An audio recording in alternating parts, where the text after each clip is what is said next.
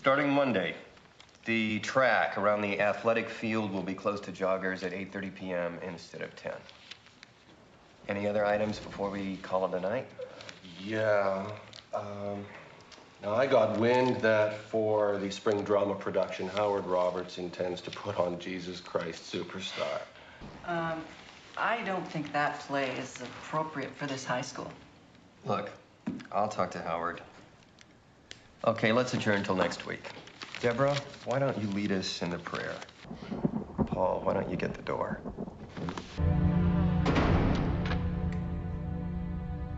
In the name of the lords of darkness, rulers of the earth, kings of the underworld, I command the forces of darkness to bestow their infernal power upon me. Sein ist die Hand, die verletzt.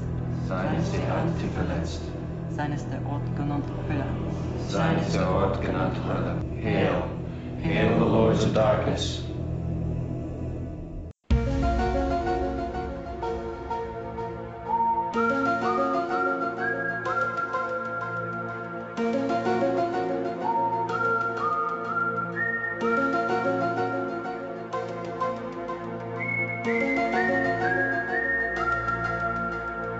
Hello, and welcome to Discovering the X-Files, the podcast in which a newbie takes a deep dive into the entirety of Chris Carter's universe, while longtime fans escort me on the journey, a perilous journey filled with government conspiracies or weird monsters every other week. I'm Eric's Antoine, and today I'm once again joined by the Penske Files' Clay McCormick. We'll be discussing Die Hand die Verletzt, which originally aired on January 27th, 1995. It was written by Glenn Morgan and James Wong, and directed by Kim Manners. In this episode, Mulder and Scully travel to a New Hampshire town to investigate the death of a teenager who was apparently killed during an occult ritual. They discover the local high school's faculty is actually a satanic cult, and things are further complicated when the devil herself has decided to personally interfere in the guise of a creepy substitute teacher. There's a lot going on in this overstuffed but entertaining little thriller of an episode. In a moment, Clay and I are going to get into it. Stick around.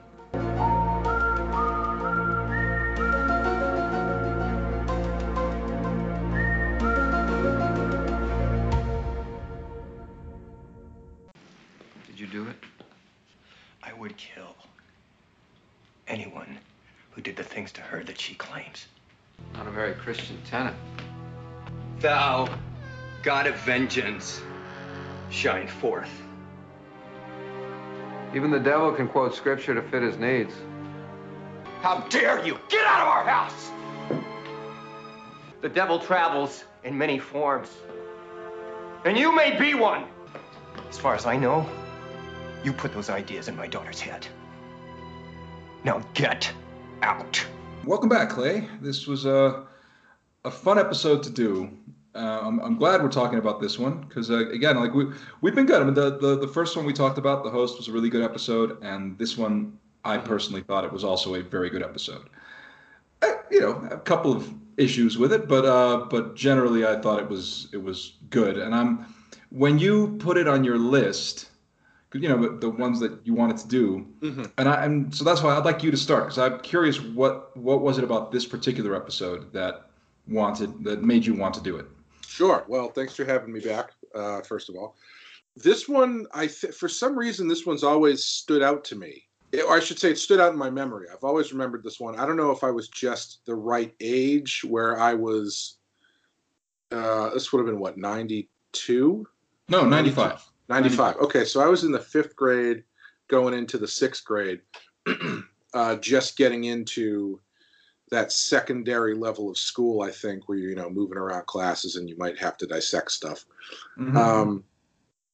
And I think it just, I can picture, as I was watching it, there were 2 or 3 scenes that I realized I immediately were burned into my brain that I remember as being very creepy and scary, namely the wrist slitting scene, or anything involving the teacher, honestly, where she's holding her hand over the fire and stuff. And of course the snake eating scene, or the snake eating the guy scene. Another thing, reason I want to do it is because I have a soft spot for and a fascination for the whole satanic panic era of the 80s.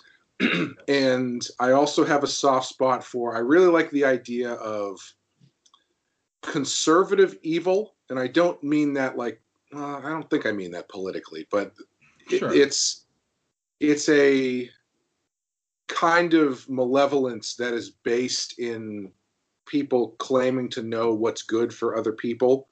But what they're claiming is good for other people is only what's good for them, essentially. I also really like the idea of using evil and magic for really mundane purposes, and then that coming back on you tenfold because you don't really realize what you're doing. So this kind of hits a bunch of spots of things that I'm interested in and whatnot. But it's it's a good one. It's one of those episodes where Mulder and Scully don't actually really do anything. They're just sort of there, and it happens to them. But that one doesn't really bother me that much in this. Yeah, no, because what you just said is something that is very common. I'm noticing it's a trope. Yeah. There are plenty of episodes where Mulder and Scully are basically just observers. They're passive protagonists. Scully spends half the time on the internet in this episode. Right. Yeah, pretty much. Was it the internet or was she like on the... Well, yeah, it's the internet. I mean, she's looking up details on Mrs. Paddock, who, by the way, yes, an extremely unsettling... Mrs. Paddock has a really creepy face. And, yes, yeah. And it took me a minute to realize who she was because she looked really familiar, and it was bugging the shit out of me. Mm-hmm. But she's in Pet Sematary. Oh, really? In the original Pet Sematary, she plays the housekeeper that ends up hanging herself. Okay. Early on in the film, sure. The one that comes over to do the laundry, and I think it's implied that she has stomach cancer or something's going on, and so she can't take it anymore, and she hangs herself. Mm-hmm. And that's who that was. It took me a minute though to realize, but she had a creepy face in Pet Sematary, and she's got a creepy face in this episode. The way they shoot her too, those tight close-ups, and the lighting, the lighting on her is great. I do always wonder, as an actor, do you have to kind of resign yourself to the fact that, like, based on the way you look, which is not something you could change, right, you're going to be getting called in for less than glamorous roles. I mean, this she's at least gets to play a pretty evil embodiment of Satan sort of demon thing. But it's also like, she's pretty creepy looking. Let's get the creepy lady to do this. Like, do you put that, like, is that on your resume where, instead of doing headshots where you're like, oh, I can play a doctor and I can play a tennis coach. It's like, I can play a demon. I can play a witch. And is that something that you have to, like, really come to terms with, that you're never going to play Lady Macbeth, but you will play one of the three witches? Yes, exactly. No, I think that's a very good point. And I'm sure that it's something that many actors sort of, particularly character actors, right? That they realize, I'm never going to get the lead role. And if I get a leading role, it will probably be a villain. Or, it's just that the sort of thing where you do sort of have to realize who you are within your profession, what your skill set is, basically. Yeah, and that's not to say she's not like a monster or anything. Oh, she's a fairly normal looking woman. It's just that I just think generally about that, where it's like, some guys, Clint Howard's always going to play the Clint Howard character, Exactly. Yeah, Clint Howard, who as a child actor, he was like a gentle Ben, right? But he was also on that episode of Star Trek where, right. Yes, he's a very creepy looking baby, and it's just, Clint Howard is one of those guys where you go, wow. Yeah, I mean, he gets work, but he gets very specific work. Exactly. Yes. And I think only his brother, only Ron Howard ever casts him in moderately normal roles. I think, and usually like some background character or something, but moderately a normal role. Yeah. But here we actually have a couple of interesting character actors, and I was particularly impressed with, I forget the character's name, but basically the lead, of that ring of administrators the one who's the father, the stepfather, Jim something. Sure. Yeah, the guy that gets eaten by the anaconda or whatever, right? By the python. He's Dan Butler, who, like, I'm a big fan of Frasier, and he plays Bulldog on Frasier. Oh, that's where I Yeah. know him from. Yeah. Yeah. And so he's totally different. He's like totally different from the character of Bulldog in this episode. And he gives a really good performance, even in moments when he's almost going over the top. You know, when he's having that discussion with Mulder at the house, and then Mulder's really kind of needling him, and until he finally loses, he's just like, "Get out of here! Get out of my house!" You know, that was my favorite part of the episode, is when they go there to talk. Well, one of my favorite, not really my favorite, but jokingly my favorite part of the episode. Yeah. When they go there to talk to the parents, and then they split up, and Mulder brings him into the kitchen, and he's like, "So did you do it?" It's like, "What? No, of course not." But just how casual he just asks him if he's been black magically assaulting and violating his daughter is pretty hilarious. That's the interesting thing about this episode, because I was reading a little bit about it, and they said that it was meant to be a satire of religion, a satire of organized religion. I go, okay, I can see that. I can definitely see how, like, it's trying to needle a little bit at the hypocrisy of religion, of organized religion, and how the way things work, you know. And that sort of speaks a little bit to what you were saying about conservative evil, right? Where maybe, there's a slight political aspect to that. The weird thing, though, is that, I guess you could look at it like when the episode starts, there is a sort of dark humor aspect to it. You know, the kids in the woods, you realize these are like high school administrators, and they're having that conversation. The way that the cold open is actually darkly funny, because like they're talking about what they're going to do for that school year, you know, saying like, okay, they want to put on a production of Grease. Doesn't it have the F word? Okay, this and that. And then, okay, well, now we must do this. And then they go into their chanting ritual, and behind the closed door.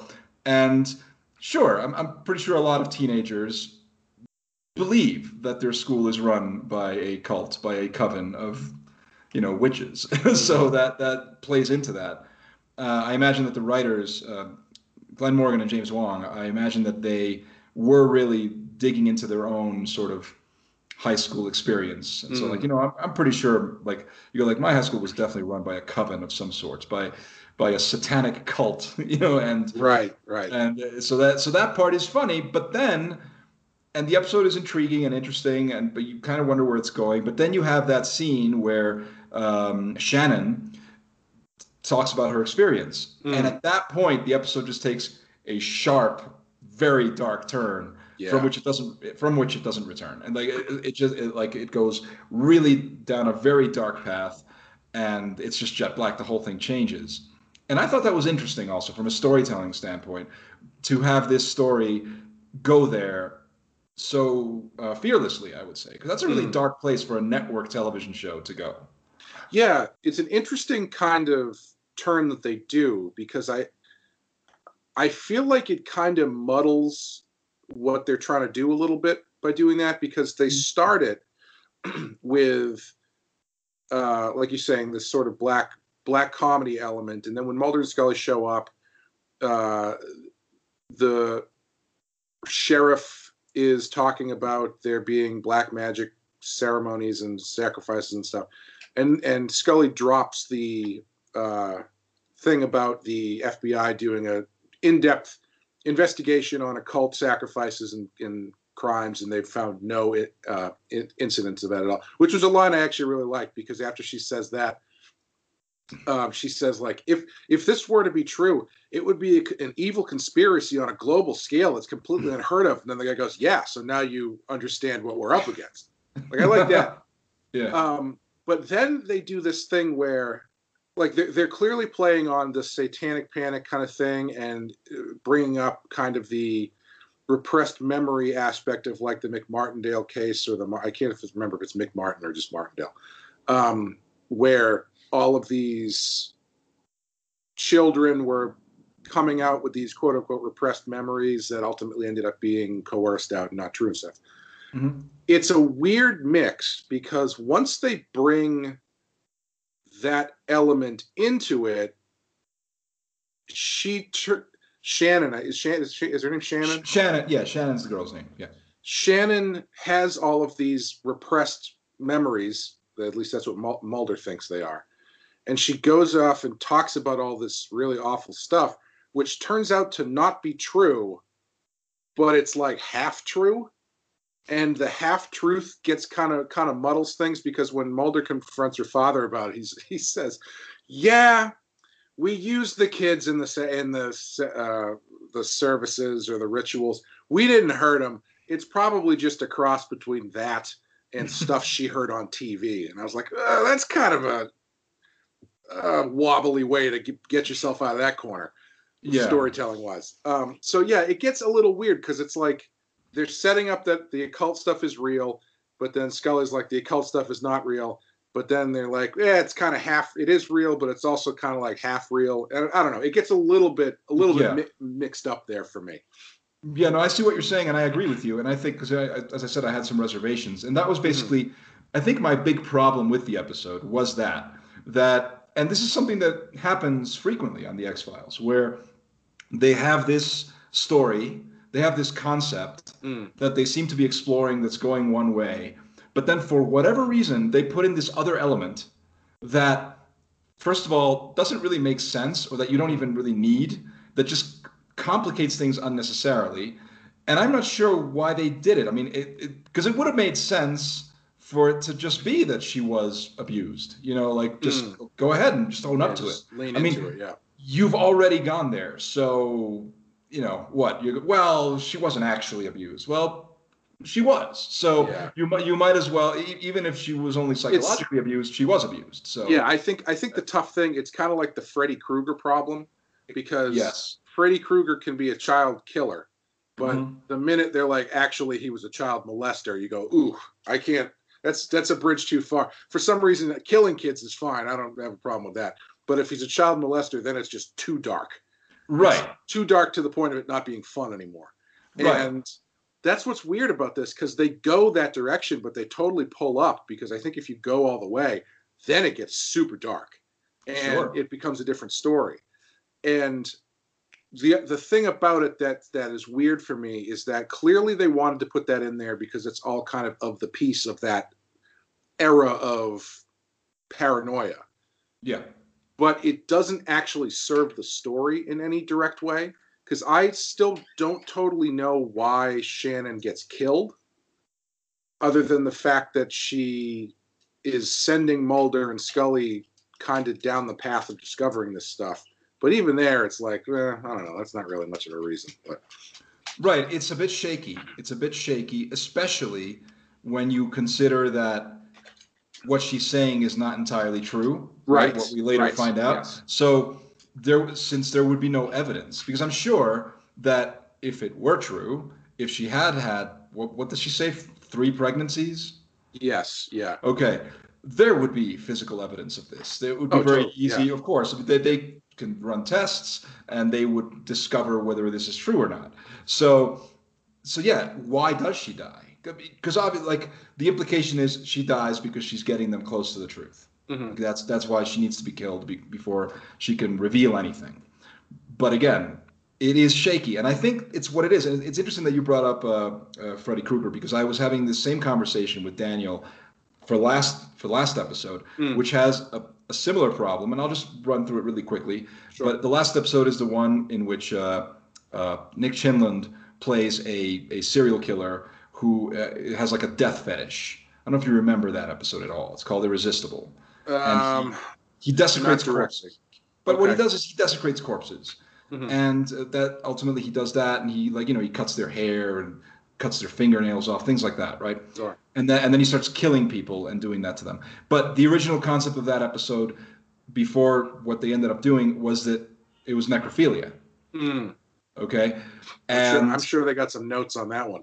Yes. And the thing is, and that's it, because they got notes, because Fox was like, yeah, we're not going to do that. It's not going to happen. Because that happened, they had to sort of tone it down. but it seems like they just removed the word necrophilia while still keeping the story extremely creepy, either way.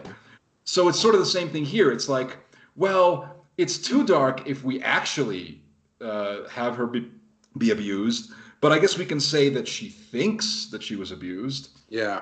You know, and it's sort of this half-hearted way. You know, it does seem like something they would add in like a second draft of the script. And by doing that, they kind of fuck it up.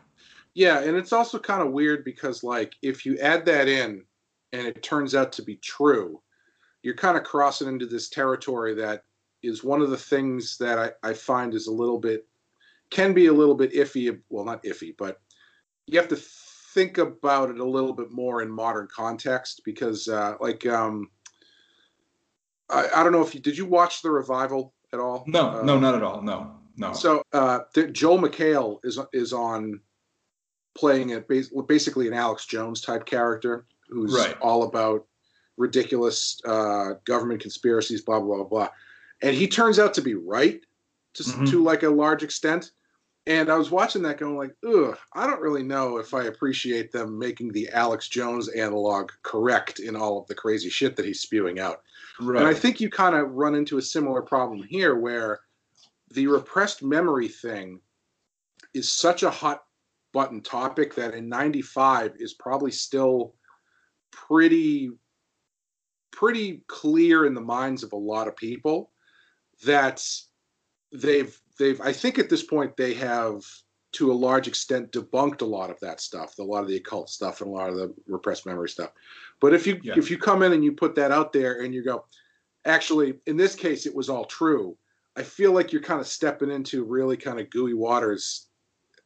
I don't know if I would say ethically, but just like it's a pretty heavy thing to, in your fiction story, confirm as something that actually was true. You know what I mean?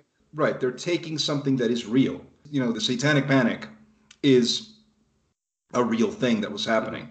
And you had a lot of paranoia about it. And we did kind of talk about this when we talked about The Host. You did bring up how the revival, it's interesting to put it in a modern, like you asked me a question, like, what do I think now? Like, what sort of, could someone like Mulder, right? How does he operate in today's society, the way that things are now, right? And I'm still thinking about that. Like, I'm still thinking about what we talked about. I'm not sure I've come to a conclusion yet. But when I see episodes like this, like I go like, okay, so I see like this episode and I wonder, like, would a modern show even tackle this topic at all? Yeah.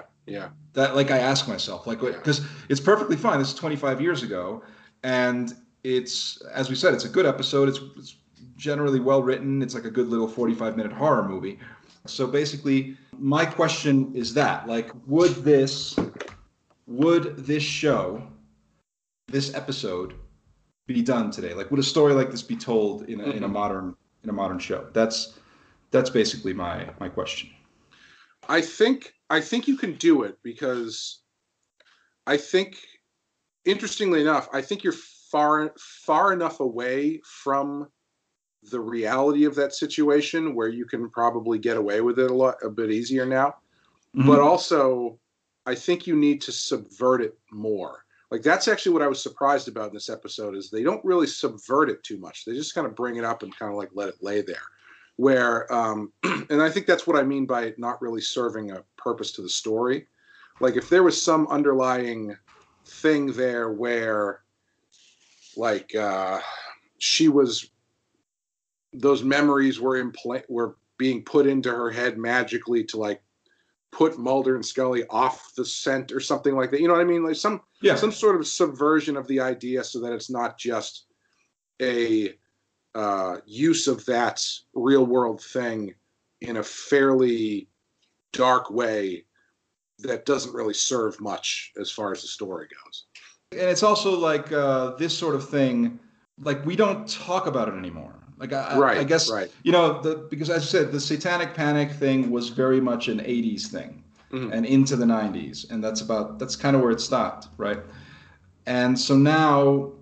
Which is strange because, like, as a kid, I understood that stuff to just be part of society, like part of cultural society is like, oh yeah, no, there are satanic cults and they do exist and they grab children. It wasn't until I read a book by John Douglas, the FBI behavioral analysis unit guy, Right.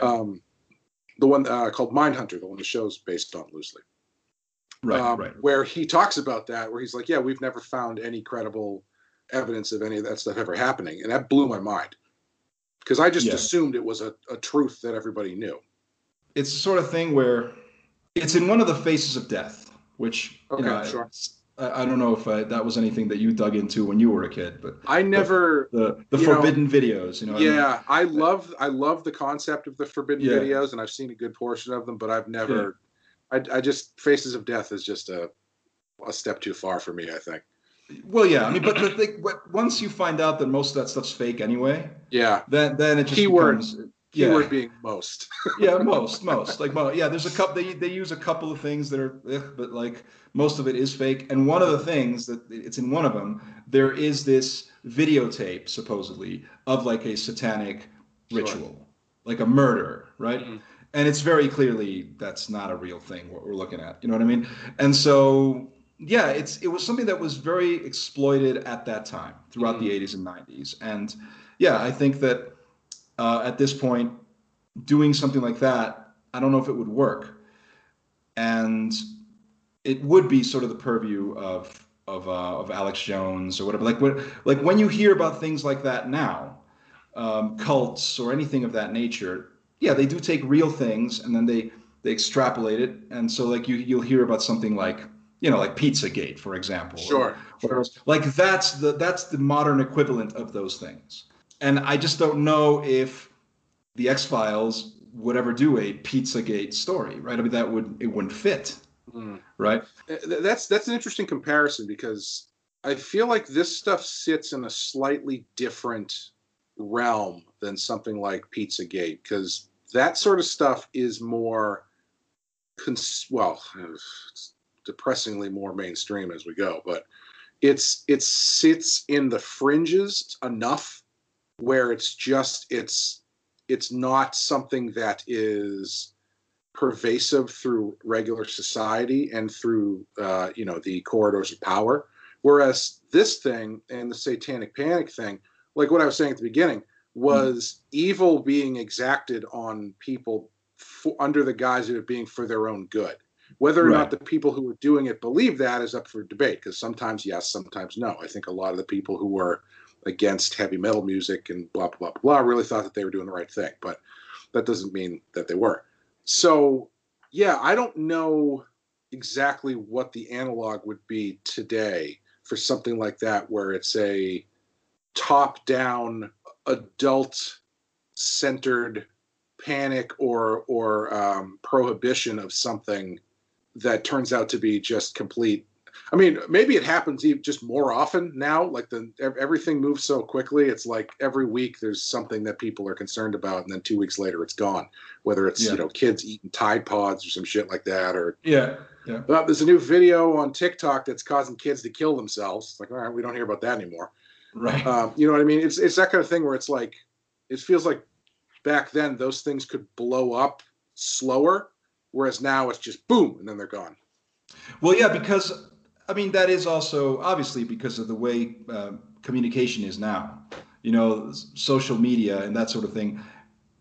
The reason I think that things used to bloom slower back then was because, it was water cooler talk. It was stuff that, little by little, it would start spreading, and eventually you'd hear about it. But now you just go into Twitter and there it is, you know what I mean? So everybody immediately knows, 100,000 people immediately know, like within seconds. They see the same story, and that starts spreading, and that starts trending, and here we are. And then that's probably one of the reasons why some of this stuff didn't stay on. The modern analog of this sort of paranoia is not occult based anymore. Mm-hmm. It's like we've moved beyond that. I don't doubt that there are some people in the Bible Belt, wherever, that still believe these things. Oh, I'm sure. Yeah, I would imagine they definitely do. Yeah, I think so. Definitely. Yeah. Not only just in the Bible, but I think that there are some elements of these stories that are up for debate for a lot of people still, even though it's been grossly debunked. Yeah, exactly. Right, and the whole thing about they have a few laughs about this, a couple of funny lines where they're, you better hide your Megadeth records or whatever it is, and things like that, right? Where that still goes on. I mean, you still have heavy metal records, and video games being blamed for whenever teenagers do terrible things. I wish there was more Satan in heavy metal these days. It doesn't exist anymore. Like, it was so clearly a theatrical thing that that people thought blew up out of and was real, but it doesn't exist anymore, and it takes the fun out of it. It's all depressing now. Yeah. I think a lot of what it is this stuff tends to, it's a to use a Simpsons reference, won't somebody please think of the children situation. Because most of the time this stuff happens, it comes from parents who are, when they see stuff like this, it signals to them that they are no longer in control of their children, and they're missing something, and they're not able to protect them. So there's a severe overreaction because they have this reflex that they want to protect their kids, but they go too far and they don't really think it out because you're blinded by no one's going to hurt my kid kind of thing. Right. So that's why it's always popular culture stuff that gets pushed back against. It's always music. Before music, it was it's movies or video games. It was in the 50s. It was comic books. Comic books got brought before the Congress or something because they thought they were turning kids gay and making kids kill people and stuff. Exactly. They're easy targets. Whatever is dominating popular culture at any given moment, they're easy targets. Parents refuse to look at themselves and go like, maybe the fact is that I'm a shitty parent. Maybe that's what it is. Maybe I'm not paying attention to my kid. Maybe I'm not actually listening to their needs. Maybe I'm not, and so it's very easy for me to be like, oh, well, yeah, that happened because he listens to Megadeth or because he plays Grand Theft Auto. Mm-hmm. That's why he did this. And it's like, no, it probably is because you're a shitty parent. And it doesn't even have to be shitty parent. I think it's just like those things tend to start. I'm not a parent myself, so I'm just projecting. But sure. I feel like those things tend to start at the age where you are realizing for the first time that your kids have their own lives. So, because up to a certain point, everything they're doing, everything they have done. And so when something finally gets through those cracks that you don't know about, that's when it's kind of like a world-changing event, which is why people a lot of times in denial of that will react way too much in the other side of stuff. So instead of going oh, well, I don't understand this, but he seems to like it, they are throw the tapes in the trash and tell them that they're going to hell or something. Yeah, no, exactly. It's just easier. That's all it is. And you're right. It's not necessarily that you're a shitty parent, but what it is that, because what you're saying is exactly true. I mean, there comes an age, especially in their teen years, where you go from that point where you know everything about them, and then all of a sudden you don't. Right. And that's a terrifying feeling. Right. But I think that if you've done your job, to put it that way, because I'm a parent, so I can speak to this. Hopefully, you've established trust, so that you may not know absolutely everything that's going on, but you're in a position where if your kid's having some kind of a problem, they will come to you with it. They will open it up to you so that you can perhaps give them advice or help them in some way. When I think you don't establish that level of trust and communication, and force the kid to maybe start hiding things from you because they don't think you will understand them, because they don't trust you. Right. And so when you've lost, that's when you've lost everything. And then so at that point, when you've lost that trust, that bond, that's where you're fucked. Yeah, and maybe it's harsh to say shitty parenting, but it's certainly, it is, let's call it mediocre parenting. It's, and then when you and that's why then you have no choice but to blame something else, something external, because you can't blame yourself for whatever reason. And sometimes like in this episode, turns out to be real. Yes, sometimes exactly. Sometimes the teacher turns out to be, the devil incarnate. Very rarely, but sometimes. You're right, and who comes because it is a little bit the one thing. Going back to the episode itself, another thing that doesn't really make a lot of sense is I repeatedly bring this up in other episodes about X-Files. I refer to it as the pregnant moment, which is like, why is this story being told now? Like, why is this happening now? Right? And so I don't understand. Maybe I missed something. So it could just be that I just wasn't paying attention. I missed something.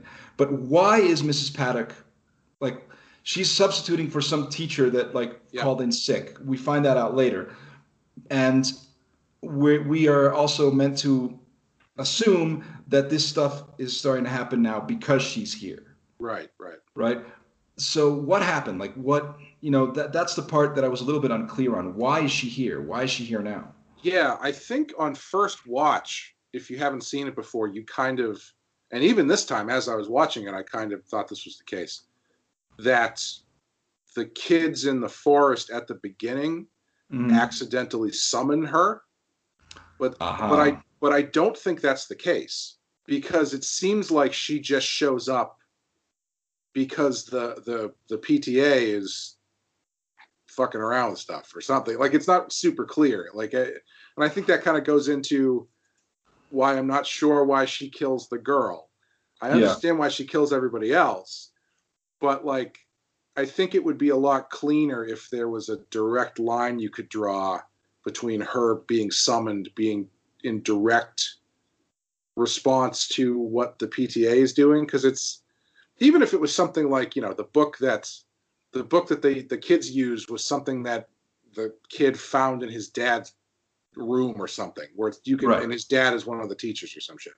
It's just, it's weird that it seems like the stuff that the kids are doing is just its own thing. And I believe the one teacher happens to be out in the woods for a group meeting that nobody showed up to, I think. Right. Yeah. That's such a weird thing too. Yeah. Because they're wondering who killed that guy at the beginning. Right. Who killed the first student that was found dead in the woods. And again, is the implication that she killed him? I think so, right? Because I think so. Because the other teacher or whatever, he would fess up to it. He would say, yeah, it was me. I they were doing something inappropriate in the woods. I had to take care of it. But he doesn't. He says, no, I was there and no one should. Then I left, whatever. Right. Yeah. He should at least see what happens. Because I don't think he does he? Because no. He the implication is he left before anything happened. He was there already. And someone that was supposed to go didn't show up or something like that, and he left. Then when you see all the shit going on, the fire, and all that, what happens at the beginning, right? And one kid gets choked, right? Mm-hmm. So someone did physically kill this kid. Right.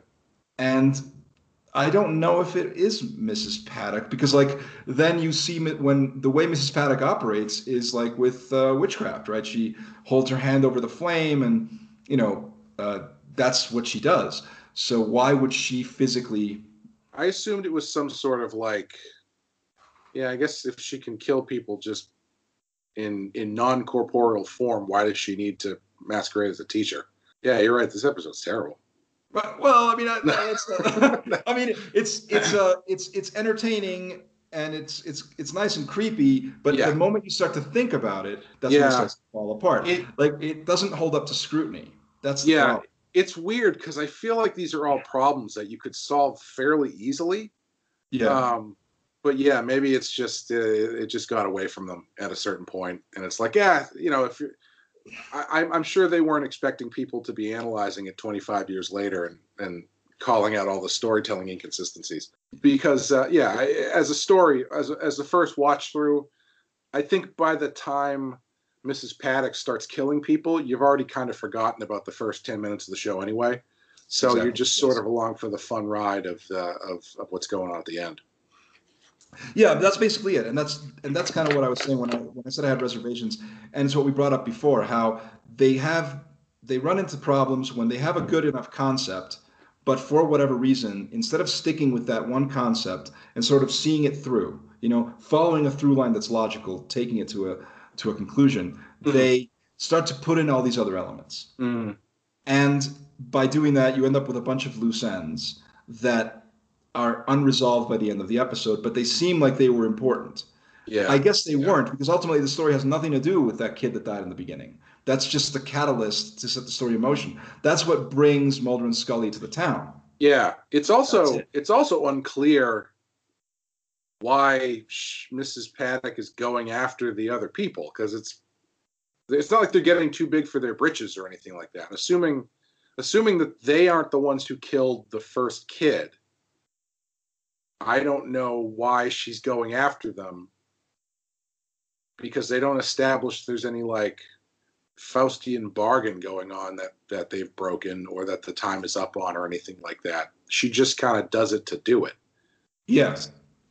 Yeah. I mean, it goes back to us not really knowing why she's there. I mean, we know that there's a teacher who had never been sick, who got sick, right?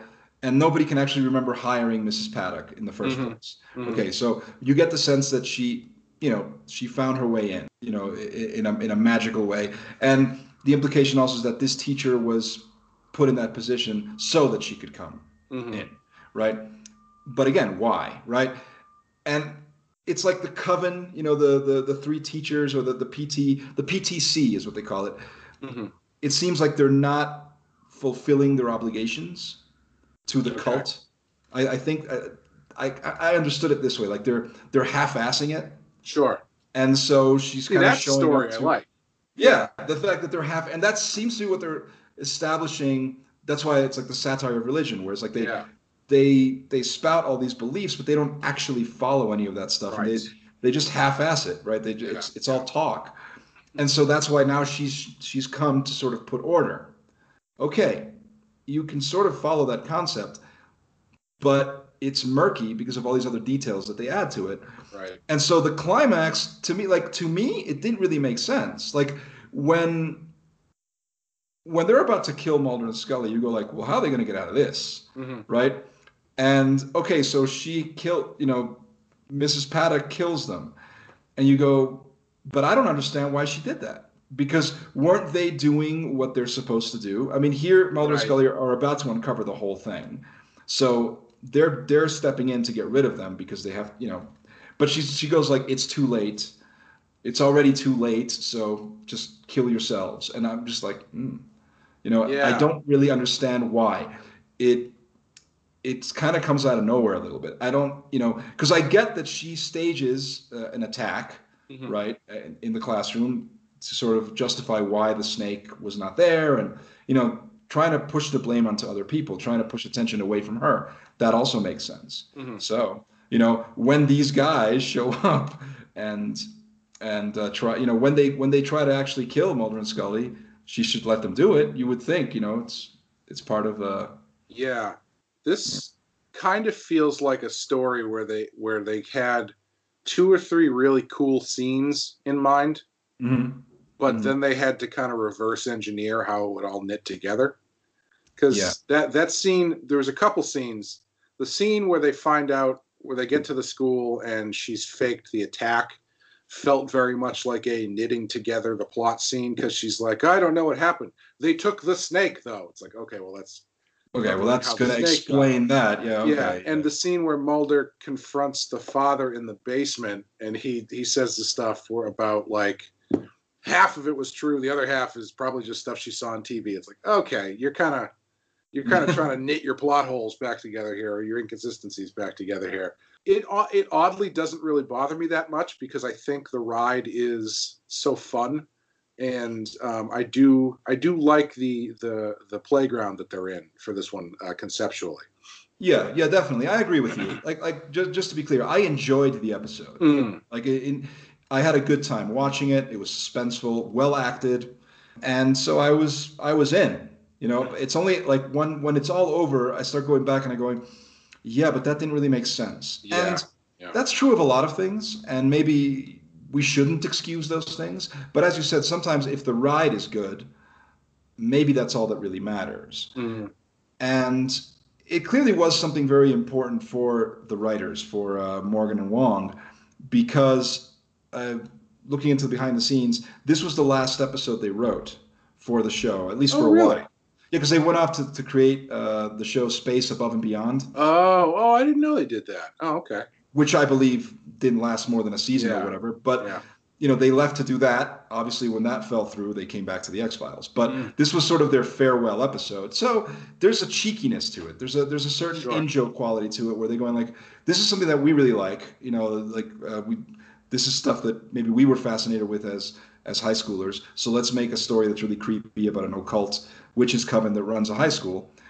And, ended on that ambiguous note. Mrs. Paddock disappears, leaves that message on the blackboard. It was a pleasure working with you or whatever. And that was also an in-joke. That was them sort of leaving that message for the cast and crew of the X-Files. So nice.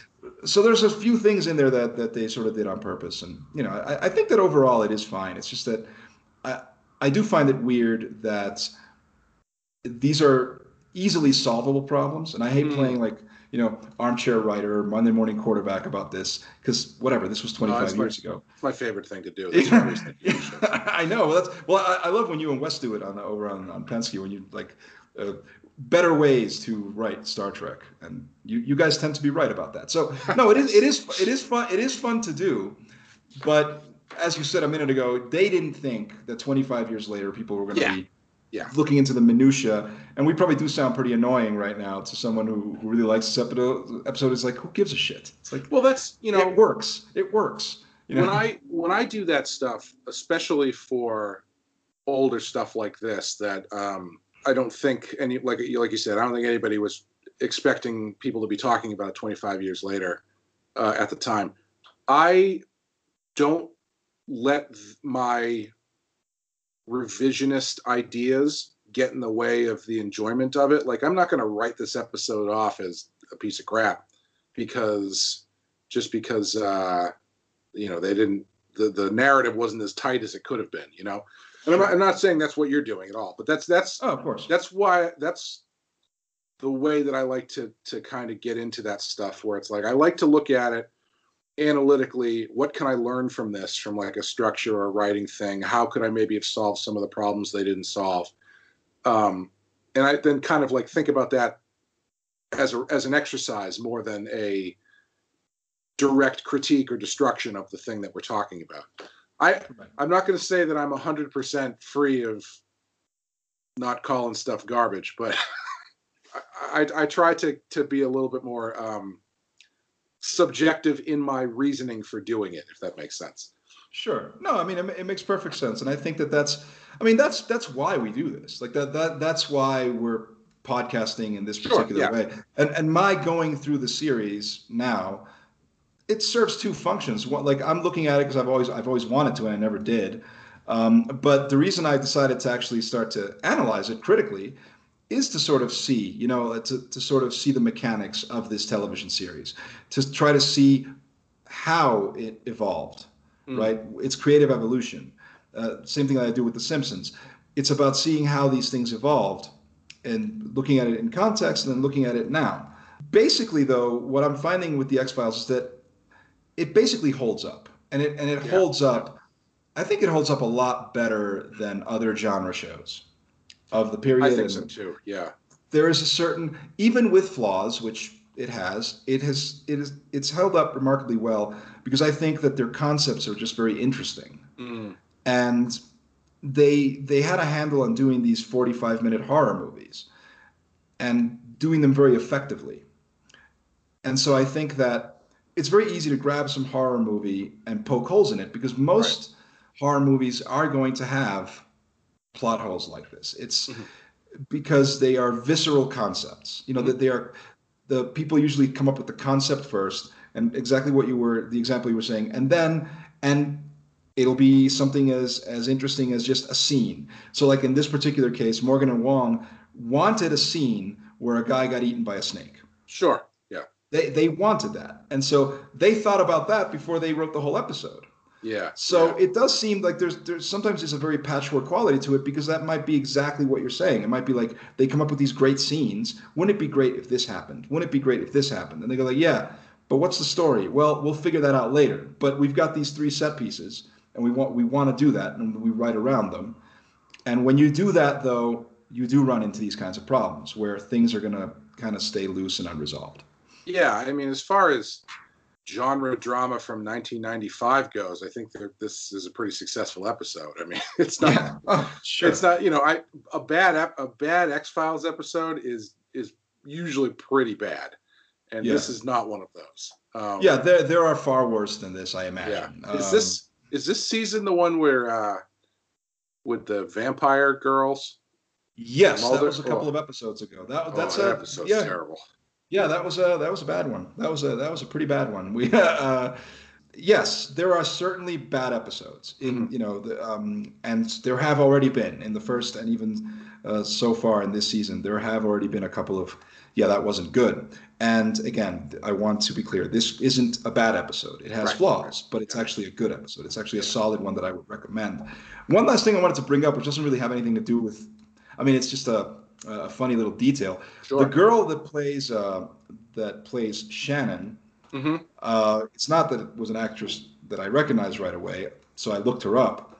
But she did look a little familiar, and the name was familiar. And it's because as I'm doing this, I am also, for shits and giggles, I've brought this up before, but I'll just say it again. I am also watching CSI. I'm going through CSI. Oh, sure. Yeah, I mean, God help me, I know, but that's what I'm doing. So, and it's funny to sort of run into, I don't know, like I'm starting to wonder if some of this is deliberate, because a lot of actors that I see on the X-Files, or that I happen to see on CSI, all of a sudden I see them showing up on the X-Files, or vice versa, right? So it's just weird to me, like they seem to have the same casting agency, I guess. I mean, which is probably true of Did CSI shoot in Vancouver? Because I feel like that's where most of the people from the show come from. Well, no, they didn't. They shot in L.A. and I think parts of Vegas and whatever else. But the thing is that it's funny, because this particular actress, I just saw her like very recently on an episode of CSI Miami. Oh, no kidding. Yeah, and she's older in that episode, of course, came much later, and she plays a college student who the episode is about the murder of a college professor. So it's very interesting, because he is a college professor who is tortured to death and murdered in a very ritualistic fashion.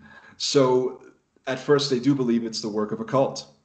Oh, nice. Okay. Yeah, it turns out to be just this one student who basically beat the shit out of the college professor and like strung him up in a tree.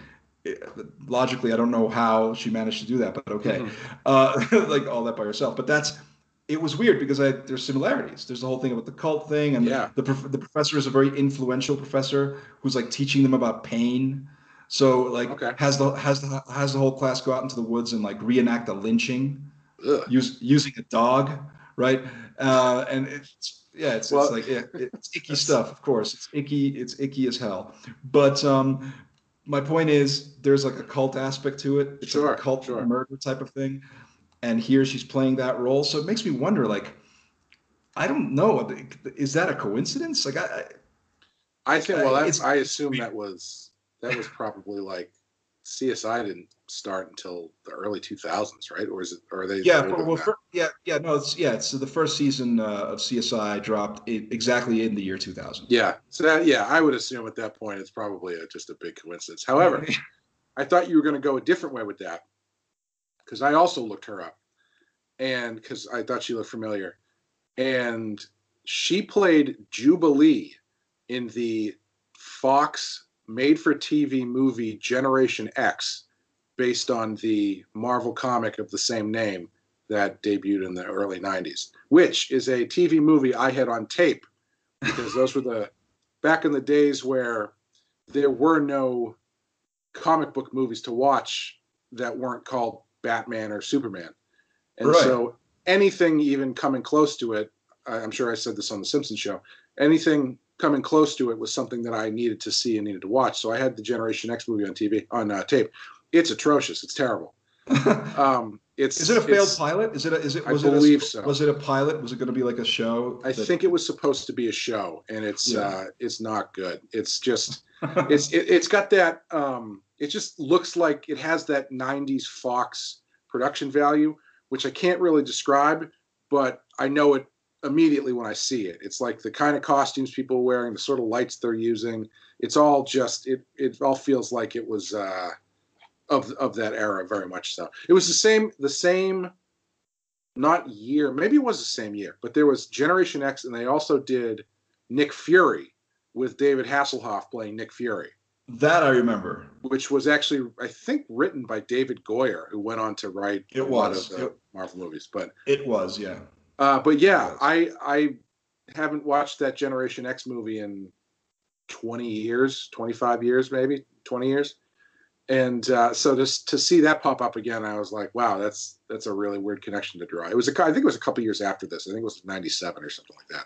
Yeah, probably, right. But she looked familiar to you, and when you looked her up, you go, oh, well, that's where I know her from. Yeah, it's probably on YouTube. I'm sure you can probably find it on YouTube if you are interested enough to check it out. But not that I want to keep talking about this. I mean, I kind of do, but because I don't think I've ever actually thought about it in a long time. But it was the first time where you had comic book accurate X-Men characters in live action, because they had Jubilee, they had Banshee, they had White Queen, and a couple of the other characters from the Generation X book.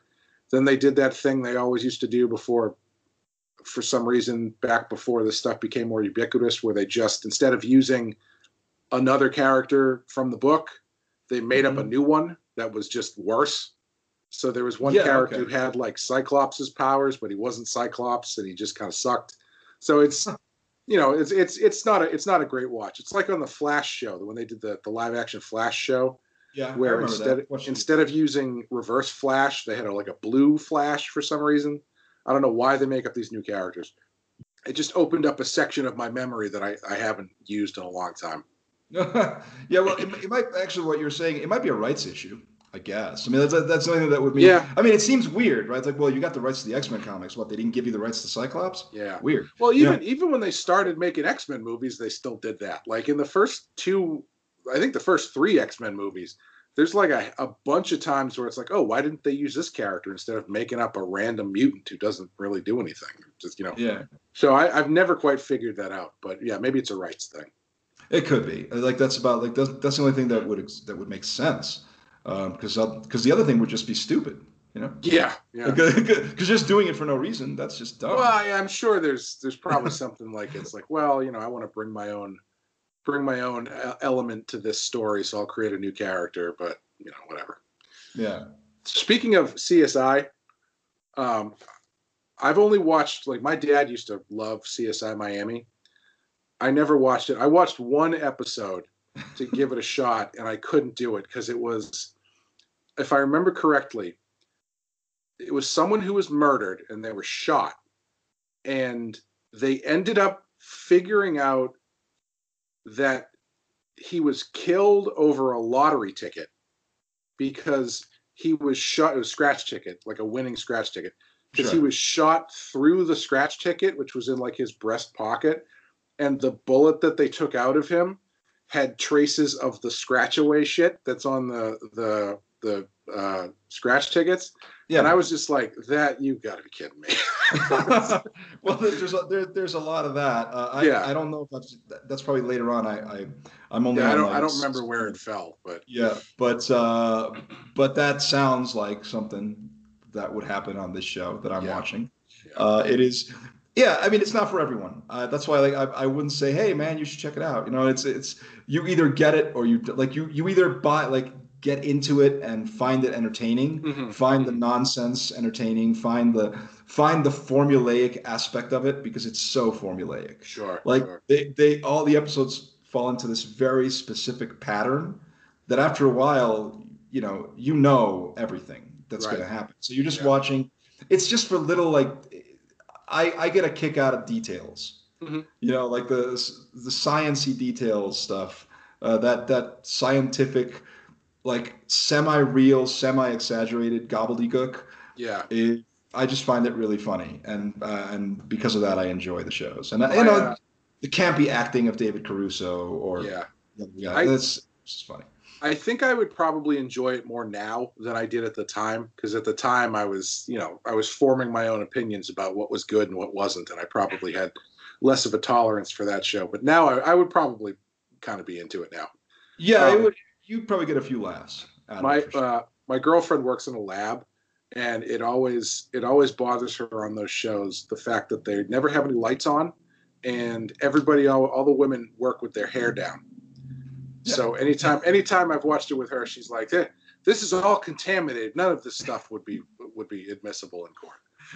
Yeah, those are very good points. I hadn't thought of that, but she's absolutely right. The lighting. Those labs are always dark, and you go like, it's atmospheric television show, right? I get it.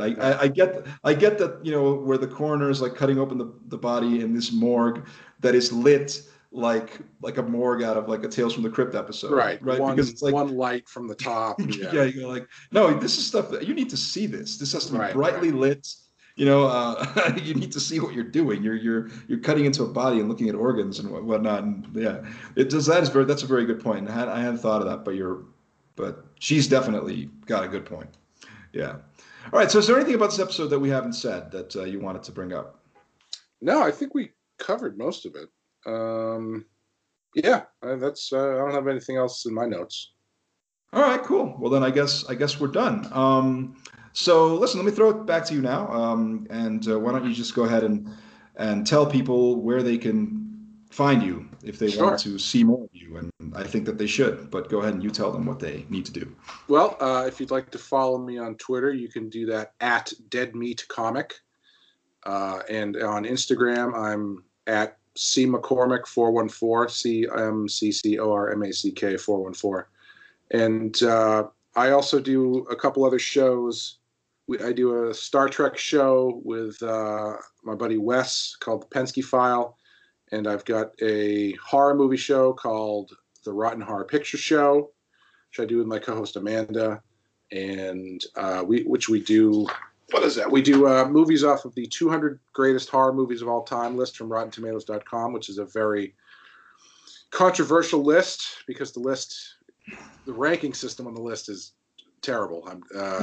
But it gives us stuff to talk about. So, and you guys aren't going in ranking order, right? You sort of just go random. We do a random movie off the list, and then every fifth movie we do one that we bring to the show that is not on the list. And I've also got another show called The Badass Podcast, where I talk about Batman the Animated Series with DC Comics artist Sean Murphy. That's great. Yeah, those are all really great shows. I'm going to be providing some helpful links in the episode description. And that's it, man. Thank you once again for joining me. This was a great talk, as always. Yeah, thanks for having me. The blood of the young is considered very powerful. We'd include them in the ceremonies against their will. They were too young to be trusted not to talk, but we never physically hurt them. We'd slip over the ancient rituals that we didn't want to do. What about Shannon's memories? We'd perform a sort of post-hypnotic suggestion that repressed their memories. When they came of age, 18, 21, then they were made aware of the religion and brought into its practice. When she recalled the past events, she must have mixed up reality with that crap that's on Geraldo and the tabloids. But you are responsible. You knew the possibilities contained in your beliefs, no matter how watered down. Did you really think you could call up the devil and ask him to behave? And that is that. I hope you enjoyed our discussion. And if you did enjoy it, there are many ways you can support the podcast, which is available on Anchor FM, Spotify, Apple Podcasts, and other platforms. You can subscribe, you can rate and or review it, depending on what platform you're enjoying it on, and of course, you can share and spread the word on social media. Please do any or all of these things. Every little bit helps. Look for the Eric's Antoine Network on Facebook or on YouTube. You can also follow me on Twitter at Eric's Antoine Net, and check out my film reviews on Letterboxd. Also, I can't stress this enough, you'll be doing yourself a favor by going over to the Pensky File and checking out some of those podcasts. Even if Star Trek is not your bag, and if you watched the recent season of Discovery, who can blame you, there are still plenty of other great things to check out there, covering all manner of TV and film-related topics. In any case, I'll be providing helpful links in the episode description, along with Twitter and Instagram links so you can stalk Clay on social media if you are so inclined. I'm Eric's Antoine, and I'll be back in a couple of days when Daniel and I will be discussing Fresh Bones, another creepy horror story that deals in occult situations. I hope you'll join us. And until then, please remember that the truth is out there. See you next time.